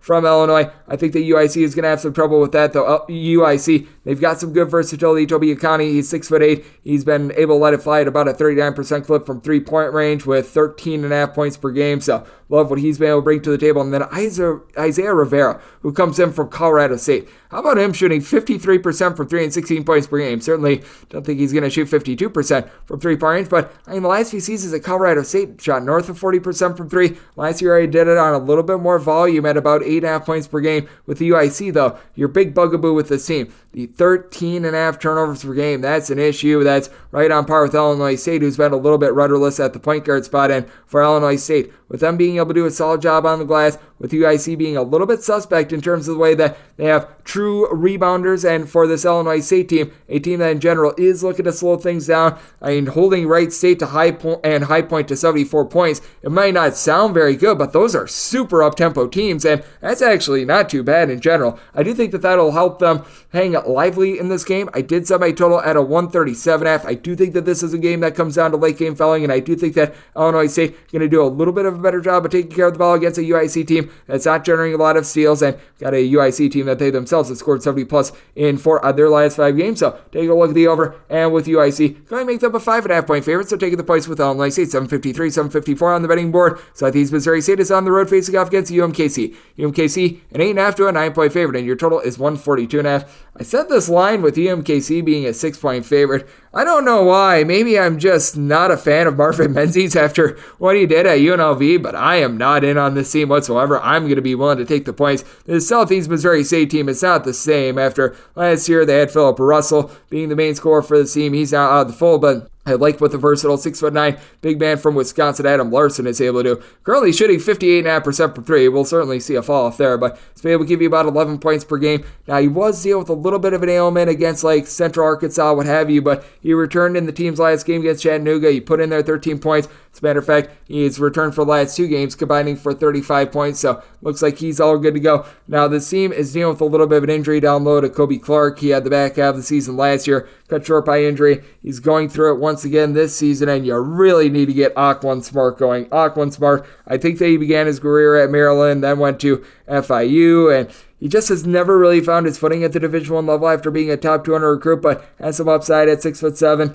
Needs to be a little bit more effective in the way that he has his shot selection set up, because he's been an under career 30% three-point shooter, but it's not like UMKC is necessarily a team that's very wily themselves. They shoot 62% the free throw line, and they're having everything run through Anderson Kopp right now. Anderson Kopp is a solid player. He's able to give you about 40% three-point shooting when he's playing off the ball. Right now that he's playing on the ball, he's only been able to shoot 28% from 3 this far this season. He's had to be the main facilitator with about 3.5 assists per game, and someone needs to tell me why in the heck Allen David Mbeka Jr. is currently in witness protection, because he last year logged 7.5 rebounds per game. He was tremendous down low. They have only been playing him for in the neighborhood about 16 minutes per game thus far this season. He is by far their best rebounder, and they're not utilizing him whatsoever. They've got Jamar Brown. He comes in from the junior college ranks, and he's been solid. He's been able to give you about 37.5% from 3, but this UMKC team with Anderson Kopp running the show, it's sloppy. 13.5 turnovers per game. They're not necessarily an up-tempo team. They rely upon making games just yucky and gross, and right now, well outside the top 200 in terms of points allowed on a per-possession basis. There's really not a lot to like with this team. Now, well, you recognize that for Southeast Missouri State, things have been a little bit less than savory for this offense as well, 58 points or fewer in 3 out of their last 5 games, but I do think that in what is going to be probably a little bit of a rock fight, you've got UMKC, who has scored 64 or less in 4 out of their last 5 games. That Southeast Missouri State is going to be able to hold lively in this game. Did set my total at 142. Here at 142.5. Going to be willing to dive in on the under. I do think that both of these offenses are going to be able to bounce back against a pair of defenses that are not so great, to say the least. But here at 142.5, diving in on the under end. With UMKC, made them a 6-point favorite, so taking the points with Southeast Missouri State. 755, 756 on the betting board. It is Texas State on the road facing off against Texas. Texas is back to being a favorite of between 18.5 to 19 points. And your total on this game is anywhere between 138 and 139.5. And I said Texas as a 21.5 point favorite. I'm going to be willing to lay it. With this Texas State team, typically they're a good, sound defensive team that really is not going to be able to do a whole heck of a lot on offense, but you know what, on the defensive side of things, you know what you're getting out of them, and this year that's just not the case. With Texas State, you've got Brandon Love down low, who's been able to do a very solid job. He's been able to give you about 11.7 boards, but they were fully expecting Tyrell Morgan to be that guy down low after a season ago. He was a starter that gave you about 6 rebounds per game. Well, he has been out of the fold since really the beginning part of the season. He's only played in 2 games, so that has been a hamperance to a Texas State team that's currently shooting 25.7% from 3-point range. I think that that's going to improve, but you can tell that they're missing their do-it-all player, Mason Harrell. Mason Harrell led the team in points and assists a season ago. Everything ran through him. He was the only guy on the roster that gave you north of 10 points per game, and without him, this just feels like a very rudderless bunch that is just stuck in the mud with regards to their offense. This is a bunch that has scored 67 points or fewer in 3 of their last 5 games, and the only reason why they've been able to break that plateau a few times is because they played the lesser teams in the great state of Texas. Meanwhile, for Texas, you do have Caden Shedrick essentially playing with one arm, and he is still taking teams apart with one arm. 15 points, a block and a half, a steal and a half, shooting north of 40% from three-point range. And Texas as a whole, with their revamped backcourt, shooting 38% from three-point range. Max Abmas has been the main scorer with 15 points, 3.5 assists per game, but Ithiel Horton and Tyrese Hunter have been playing in tandem with them. Hunter, a little bit more of the facilitator with 4 assists per game. Horton is your designated three-point shooter, canning north of 50%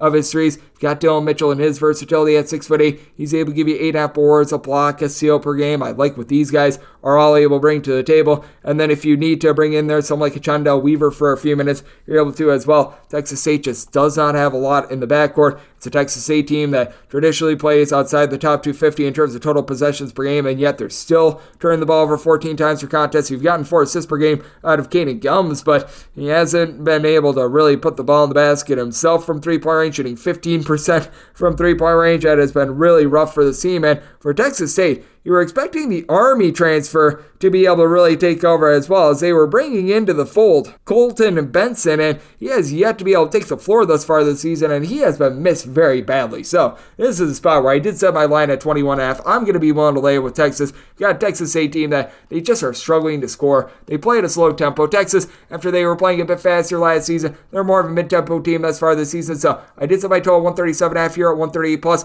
diving in on the under end. Going to be looking to lay it with Texas. 757, 758 on the betting board. It is Oklahoma State playing against Creighton. Creighton is a favorite of 6.5 to 7 points, and your total is between 139.5 and 140. I did set my total at 146. Looking at the over, this is a Creighton bunch that they are outside the top 225 in terms of total possessions per game. They're just so stinking efficient. Now, they had a big, giant clunker against Colorado State to wrap up their event last week, but all in all, this has been a team that passed that one hiccup. They've been able to get to 80 plus on the regular end with this Creighton team. They've got much more depth than they had a season ago as well. It did off-put me a little bit that against Colorado State, they did shorten up the rotation, because I think that this team is better when Fran Farabelle is getting 15 plus minutes, when Frederick King is able to spell Ryan Kalkbrenner for minutes, because you've got some very tremendous players in that top 5. You've got Baylor Shireman, who just does it all. 4 assists, 7 boards, 18 points, shoots 40% per 3. Ryan Kalkbrenner at 7 feet tall is able to pop 3s. He'll give you a block. He'll give you 8 plus rebounds, 15 plus points per game. Steve Ashworth has done a nice job of being able to throw out the ball. Trey Alexander is a designated scorer as well that's able to give you 18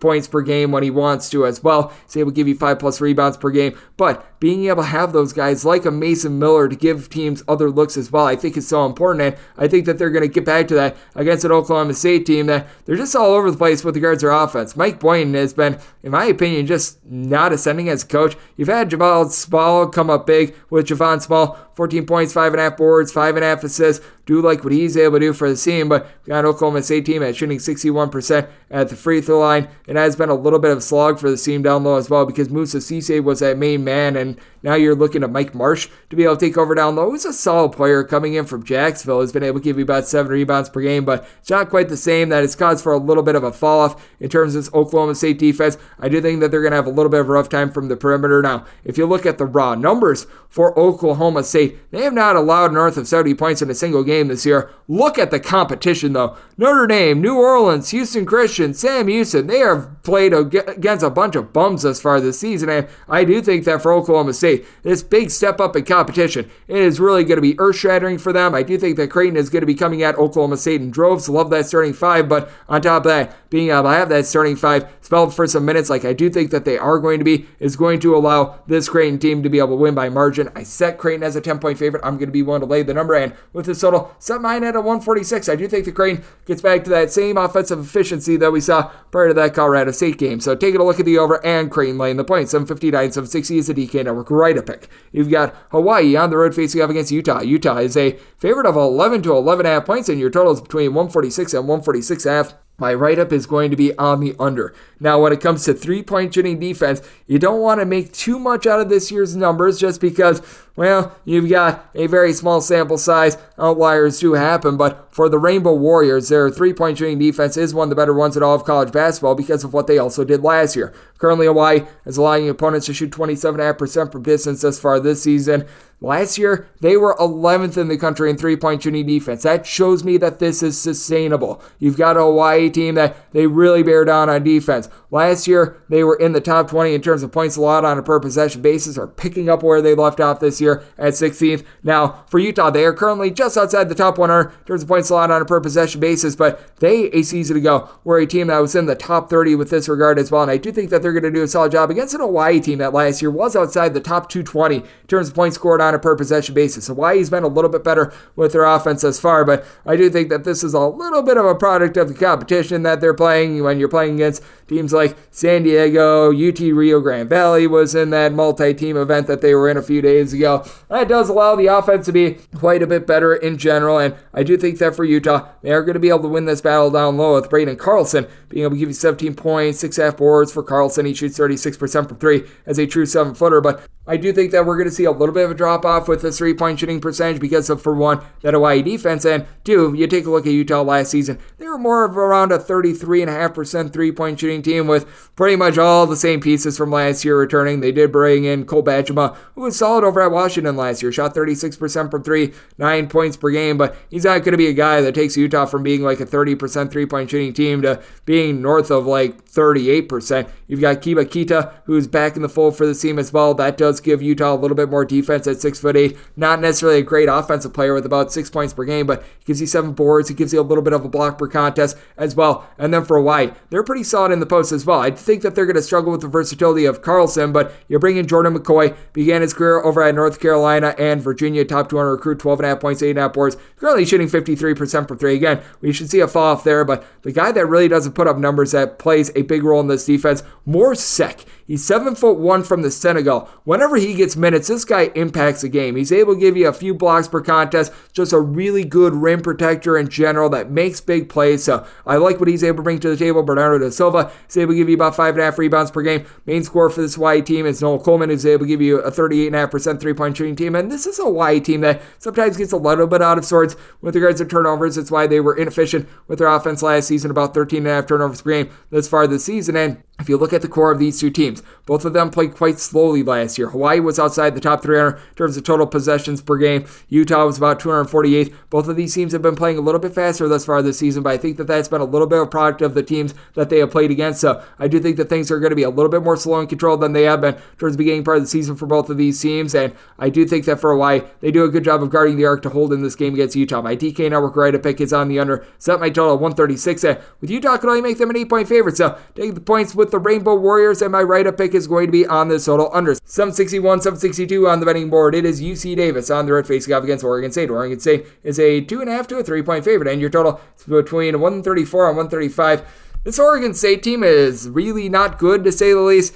I can't get behind taking UC Davis on this tight of a line, though. It is so a very difficult place to play in Corvallis. I did set Oregon State as a 5.5-point favorite. I'm going to be one to lay it in. I do think that Jordan Pope and Elijah Pepper are going to be able to go mano a mano. Pepper is the best scorer in this game, shooting 44% from three, 96% at the free throw line, 23 points, 5 boards per contest for UC Davis. And while Pope doesn't have quite as many points, he's been an impactful guy for Oregon State. Really their lone bright spot at this point. 18 points, 3 boards, 3 assists. He shoots 38% from three-point range. The big question is, can Oregon State win the battle down low? And I think the answer is yes. Tyler Blodeau is going to get killed when it comes to Pac-12 play at 6'9", but here in this matchup, he's fine. 13 points, 7.5 boards per contest. When you're going up against Adad Bayo, who's giving you about 5.5 rebounds per game for UC Davis, that's a battle that even he should be able to win. And that's it. You really don't have a lot of rebounding for this UC Davis team. You've got Nico Dokac. I believe that is the brother of Tony Dokac. Comes in from old Switzerland. He's been able to give you about 4.5 points, 5.5 4.5 rebounds per game. He's been an okay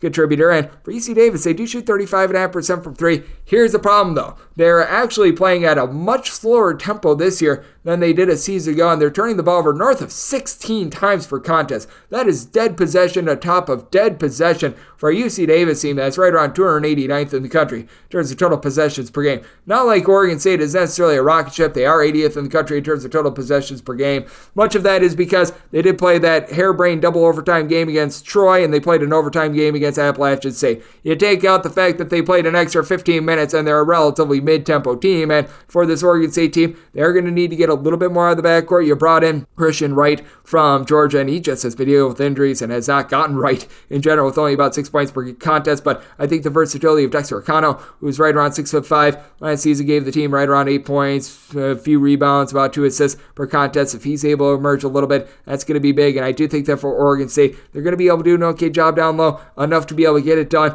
at home in Corvallis. So I did set my line at a 5.5. I'm going to be willing to lay it with Oregon State, and did set my total at a 139.5. You've got a UC Davis team that last year played much more up-tempo. I think that they're going to look to play a little bit faster this season, and you do have an Oregon State team that's been getting destroyed on defense, giving up north of 70 points in every one of their games against a D1 foe. So looking at the over, and I'm going to be willing to lay with Oregon State. This is the last game on the normal Las Vegas betting board before we hit the extra game. 763, 764. UCLA plays us at UC Riverside. Riverside is a 19 to a 19.5 point underdog with your total between 129 and 130.5. So UCLA is a 21.5 point favorite. I'm going to be willing to lay it. I'm just not in on this Riverside team.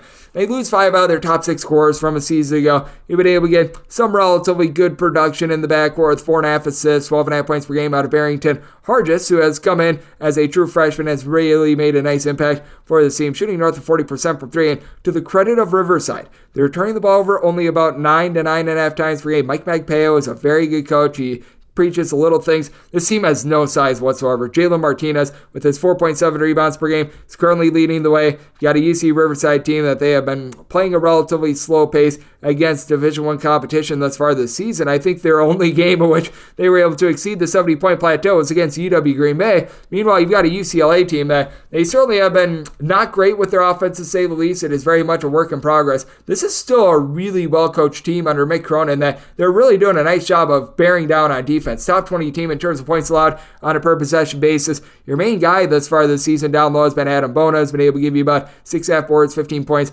very good rim protector. And then Sebastian Mack, star freshman, he has really been able to take hold of this offense. Not a great three-point shooter, but gives you 16 points. He gives you multiple steals per contest. You need a little bit more outside shooting. Lazar Stefanovic was a good three-point shooter over at Utah. Currently he's shooting about 35% from 3, but you're going to need someone, whether that be Dylan Andrews, whether that be someone maybe like a Jan Vide, who's been dealing with a little bit of injury himself. One of those guys, you need them to be able to come to the forefront, be able to step up for the team. Heck, maybe it's Will McClendon, but this team does need a little bit more in the backcourt, and you can tell that this is a raw team. You've got the 7'3" gentleman in Ade Mara. He is going to be able to do amazing work down low, but you can tell that he's a little bit of a project himself. But for UC Riverside, you know what? You're able to experiment with some things against this team. They've got absolutely no size whatsoever, and even though Mara is a little bit rudderless, doesn't necessarily have the world's greatest fundamentals, you should be able to take them to task. I do think that UCLA just continues to bear down on defense. I did say UCLA is a favorite of 21.5 points. I'm willing to lay it in.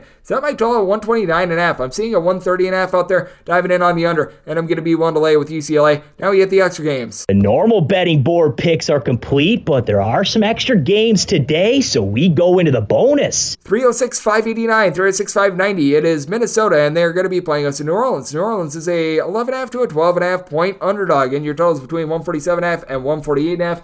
I actually said Minnesota as a 16-point favorite. I'm going to be willing to lay this number with Minnesota. Certainly this team is going to need to cut down on the turnovers. That is their main issue, as they bring in Elijah Hawkins, who a season ago over at Howard had 13 points, 6 assists, shot north of 46% from three-point range, but also led the country in terms of turnovers per game. That has led to Minnesota thus far this season having right around 14.5 turnovers per game, but there's nobody on New Orleans that's going to be able to match up with Dawson Garcia. At 6'11", he's able to can threes, give you 8 rebounds, 3 assists, a block, 19 points per game. Now, with Minnesota. Nobody else on the roster has been able to give you north of 9.5 points per game, but you've got 5 guys from there averaging between 8.2 and 9.2 points per contest. You've got Braden Carrington along with Isaac Ehen, who have been able to do a nice job as ancillary pieces as well. These 3 guys have been able to combine for about 9.5 rebounds per game. When it comes to Mike Mitchell Jr., he comes in from Pepperdine. He's been able to shoot in the mid-30s from 3-point range and be able to give you a little bit of facilitation as well. And it is a Minnesota team that has looked a little bit better on defense this year than in past years, and they're going up against a New Orleans team that year in and year out,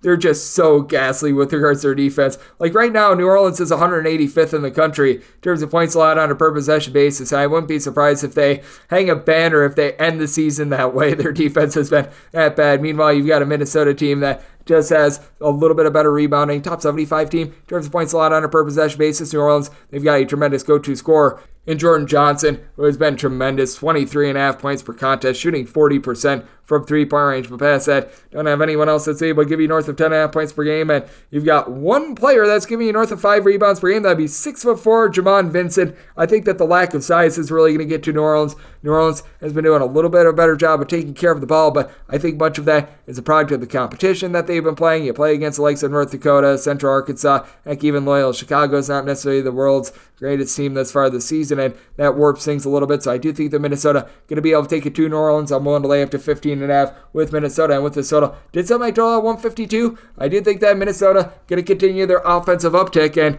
I think that the bad New Orleans defense shows up once again. So looking at the over and willing to lay it with Minnesota. 306-591, 306-592. Chicago State plays us to Delaware State. Delaware State is anywhere between a 3 to a 3.5 point underdog, and your total's between 137 and 138. And with Chicago State, I did make them a favorite of 6 points. I'm going to be willing to lay it.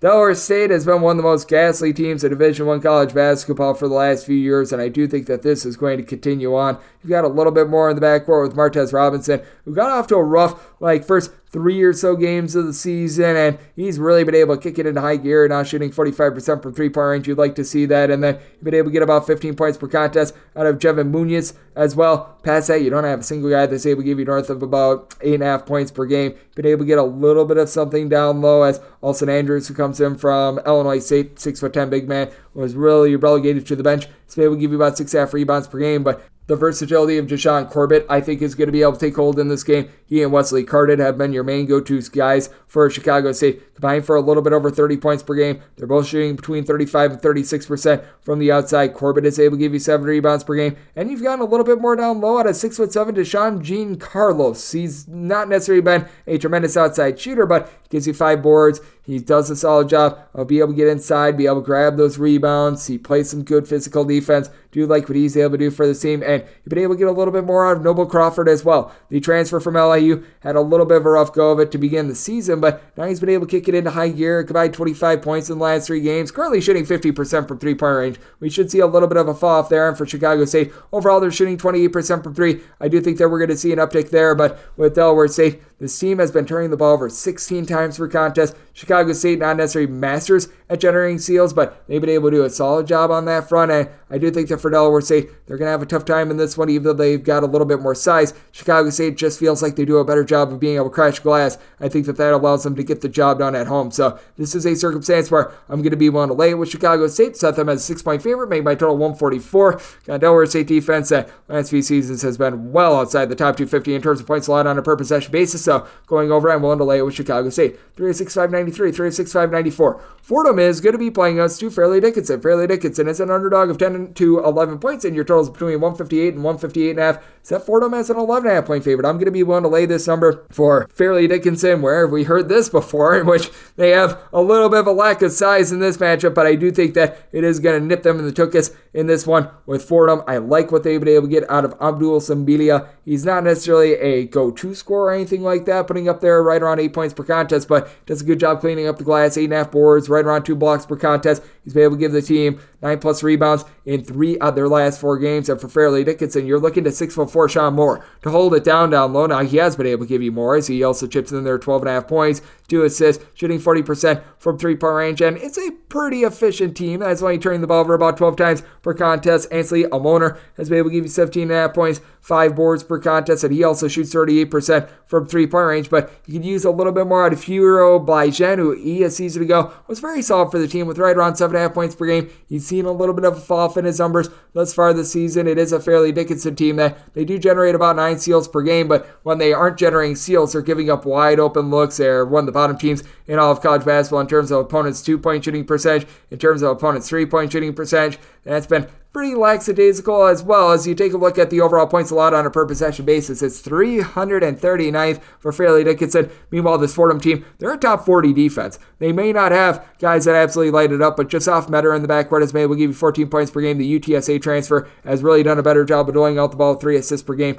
Now, they do need to cut down on the 16 turnovers per game, and this is a bunch that they're only shooting about 30.5% from 3-point range, but I do think that defense is going to win out in this one. I think that Fairleigh Dickinson gets into just issues in general with taking care of the ball and being able to score on this Fordham team, and that'll allow Fordham to be able to get the job done. I do think that this is going to be a little bit more of an up and down battle, but I think we've gone too far with this total just because I do think that the Fordham defense locks down Fairleigh Dickinson. So my total 151.5, diving in on the under of Fordham. I want to lay up to 11 with them. 306.595, 306.596. Sacred Heart plays us in New Hampshire. New Hampshire is an underdog between 4 and 5 points. Your total is between 150.5 and 151.5. It's at my total 150. I'm going to be looking at the under. New Hampshire is playing quite a bit more up-tempo this year than they did in past years, but it's not necessarily a breakneck pace. Meanwhile, you do have a Sacred Heart team that I think is going to be able to do a solid job on the glass with the duo of Alex Sobel along with Nico Galletti. These two guys have been able to give you a combined 13.5 rebounds per game, and Galletti at 6'6", he's got such good versatility. He's currently shooting about 45% from 3-point range, 2.3 steals, 14 points per game. That is going to be very difficult to match up with. This is a Sacred Heart team that throughout their entire college basketball livelihood, they've been up and down with their defense, but a lot 120th in the country in terms of points allowed on a per possession basis is not too bad. Now, for Galletti, he's going to have his hands full with Clarence Daniels, a 6'6", do-it-all player in his own right that's giving you 20.5 points, 8.5 boards, shooting 44% from 3-point range. I do think that both of these guys going to see a little bit of a fall off moving forward with their 3-point shooting. And then for New Hampshire, you do have Jackson Baker down low, comes in from Central Arkansas. He's been able to log about 6.5 rebounds per game, so I like what he's able to do for this team. You've also got Naeem Miller, who in the backcourt has been able to shoot about 38.5% from 3, 9 points per contest. He's been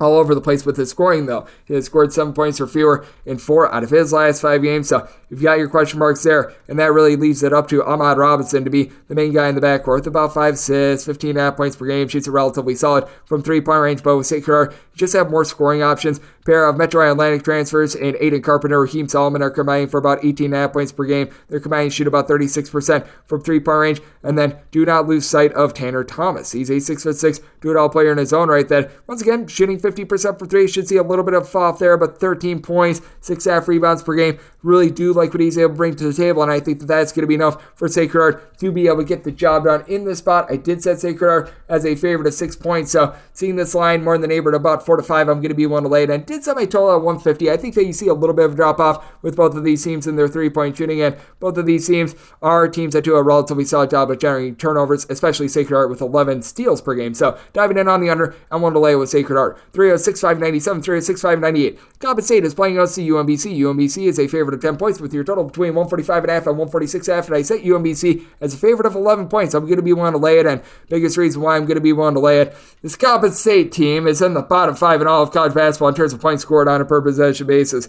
I mean, this is just ugly. They have scored 62 points or fewer in every one of their games this far this season, and I recognize that they played Virginia Tech, but I mean, it's not even like they're playing the world's greatest competition. They're playing Miami of Ohio, Eastern Illinois, Louisville, Mount St. Mary's, and they can't score against these teams. They don't have a single guy that's giving you at least 9.5 points or 4 rebounds per game. It's just ghastly awful. Now, the defense is actually not the world's worst in the world, because I guess you can't be 362nd out of 362 D1 teams in all of college basketball in every category. For Coppin State, in terms of points allowed on a per possession basis, they're clocking in 291st, so it's not like it's necessarily great. Now, for UMBC, if there is a team that is going to give up points, it's probably UMBC, 222nd in the country with this regard, and they are a team that's in the top 20 in terms of total possessions per game, but I do think that with the versatility of Deion Brown, UMBC should be able to really dominate this matchup. 15 points, 5.5 boards out of Brown. Not shooting it well from 3, but all in all, it is a bunch of edge shooting about 35.5% from 3-point range, with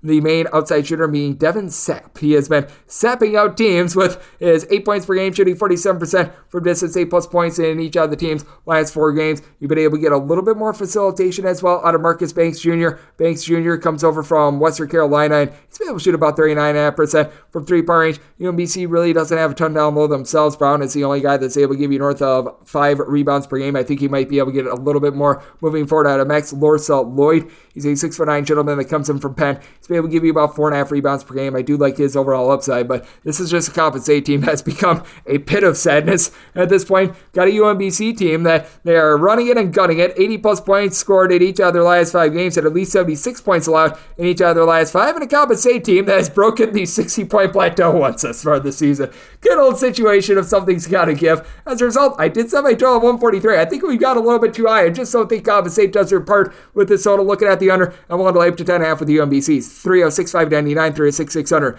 Oklahoma is playing against Arkansas Pine Bluff. Pine Bluff is a 29 to a 30.5 point underdog. Your total's between 154.5 and 156. I will not stand for this Arkansas Pine Bluff slander. I set them as a 22.5 point underdog. I am going to be willing to take the points with them.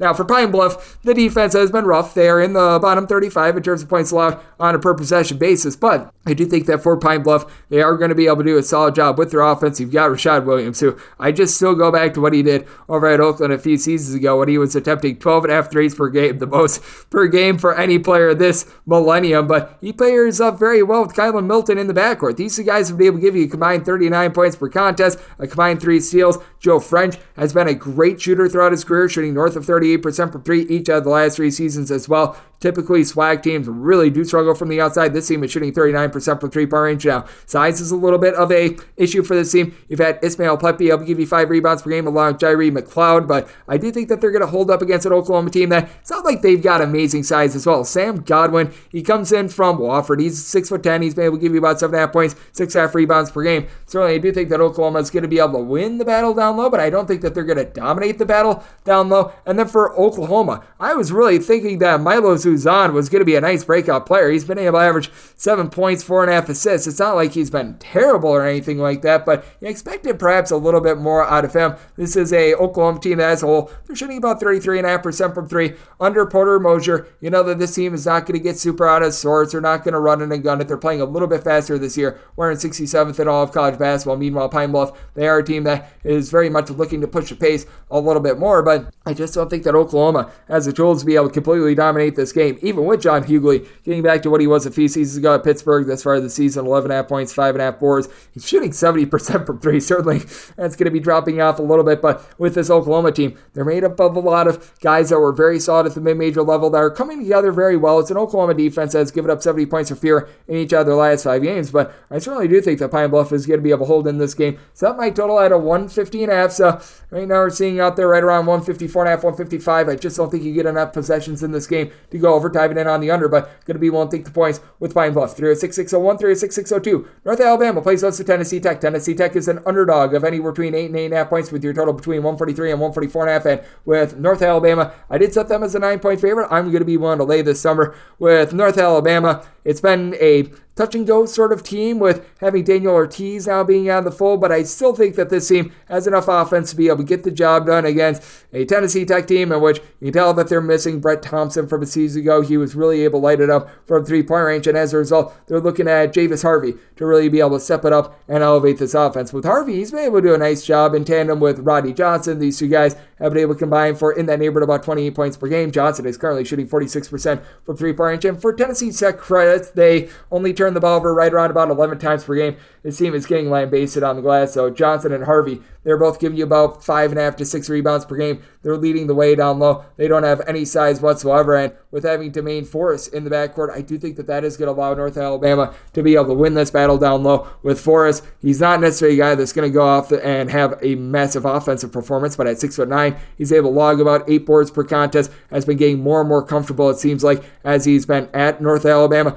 Couple that with Jakari Lane, who is shooting about 36.5% from 3, about 3 assists, 11 points per game, and then you've got Will Sosi, who shot north of 40% from 3-point range. He's going to be looking to try to take over a little bit more of that role that Mr. Ortiz had a season ago. He's been a little bit ineffective this year with only about 5 points per game, but KJ Johnson, he's able to run the show, 17 points per game. I feel like he's the best player in this game, shooting 39% from three-point range. And with Tennessee Tech, just been really rough for this team on defense in general, and they have to face off against the North Alabama team that is one of the quickest in all of college basketball in terms of total possessions per game. Tennessee Tech clocking in number 300 in the country in terms of points allowed on a per possession basis. Meanwhile, North Alabama, they're not amazing, but they're more around 140th, and I do think that North Alabama going to get it done against a Tennessee Tech team that is a lot of moving pieces. So one to lay up to 8.5 with North Alabama. Did set my total 151. I think that North Alabama gets this game up and down, so looking at the over and one to lay with North Alabama. We wrap things up with 306-603, 306-604. UTSA, meet me for the Roadrunners. They play us Lamar. Lamar is a underdog of 2 to 2.5 points.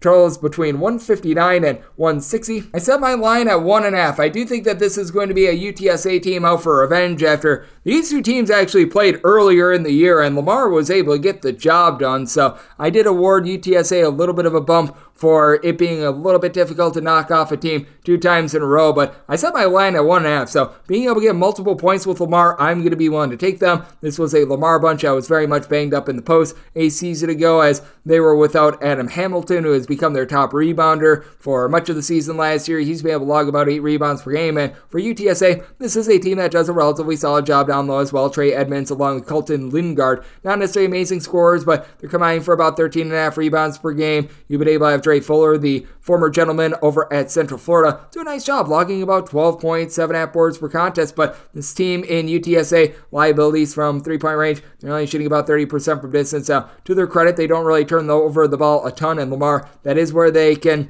get a little bit out of sorts. They are turning the ball over about 14.5 times per game, and Lamar is going to see a drop-off with their three-point shooting. Currently, they're shooting 40.4% from three-point range, and among players that have made at least one three-pointer this far this season, 5 out of their 6 have been able to shoot at least 40% from three-point range. So that'll be going downward a little bit, but this team has really good and equal facilitation as well. I can't remember the last time I've seen a team with 7 different guys dishing out at least 2 assists per game. You've been able to have good versatility out of Scary Terry Anderson, who he's able to give you 6 boards, 11.5 points per contest. He's a lone guy that has made a 3 that is shooting below 40% from 3, but Chris Pyer is able to give you 3 assists. He's shipping in there about 11.5 points per game. You've had your main scorer in BB Knight be able to give you 12 points. He's currently shooting 40% from three-point range himself, but this is a really deep Lamar team that I do think that they're going to be coming at UTSA in droves, but I do think that for UTSA, the fact that they do take a little bit of better care of the ball, the fact that they do have a little bit more of a floor general in Christian Tucker is able to give you 5 assists per contest, is going to allow them to be able to win out. I think that they're going to be able to tinker around with what went wrong the first time around when these two teams first played. You had UTSA go 8 of 30 from 3 and 11 of 29 for Lamar, and an 82 to 90 win for Lamar. So I do think that we are going to see a little bit of reversal here, and for UTSA, could only make them a 1.5 point favorite. So here at 2, going to be willing to take the points with Lamar, and did set my total 153.5. I do think that we are going to see a drop off with regards to Lamar's 3-point shooting. I do think that this is going to be a little bit of a sloppier game that is going to lead to a little bit of a lower scoring affair than we saw the first time around. So diving in on the under, and we'll take 2 or more with Lamar, and that'll wrap things up for the Thursday edition of Coast to Coast Hoops, now part of the VSiN family of podcasts. If you do like hearing from this fine podcast, Coast to Coast Hoops, you're able to subscribe wherever your podcasts, Apple Podcasts, Google Play, Spotify, Stitcher, and TuneIn. If you have a question, comment, segment idea, what have you for this podcast, you have 1 or 2 ways to be able to fire those in. First one is my Twitter/X timeline at GNN_D1. Keep in mind, letters M, they mean does not matter, so as per usual, please do send these into the timeline. Other ways, find an Apple Podcast review. If you rate this podcast 5 stars, it is very much appreciated. And from there, you're able to fire in whatever you'd like to hear on this podcast via that 5-star review. Big thanks to Greg Waddell over at Sleepers Media in the Field of 68 for joining me in the last segment, and I'm coming at you guys every single day throughout the college basketball season. That means I'm coming at you once again tomorrow. Thank you so much for tuning in.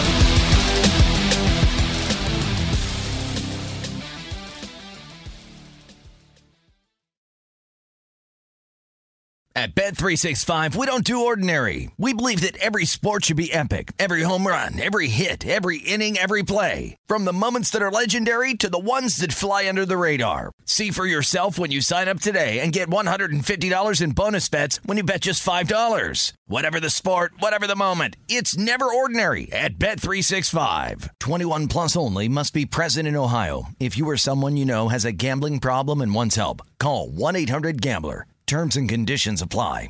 Open a limited-time 11-month certificate at Kemba Financial Credit Union. At 5.25% APY, it's more than triple the national average, plus it's a safe and secure way to grow your money. Visit your local branch or kemba.org/CD for details. Offer expires May 31st, 2024. APY equals annual percentage yield. Restrictions apply. $500 minimum and $250,000 maximum deposit. Advantage status required. Comparison based on bank rate average. Federally insured by NCUA. You know that feeling when you walk into your home, take a deep breath, and feel new? Well, that's what it's like to use Clorox Scentiva. Because Clorox Scentiva smells like coconut, cleans like Clorox, and feels like energy. It'll elevate any cleaning routine to not just clean, but also make every room smell like a tropical coconut getaway. Discover how Clorox Scentiva's powerful clean and refreshing scents can transform your space. Get yours in coconut or other fabulous scents at a nearby retail store.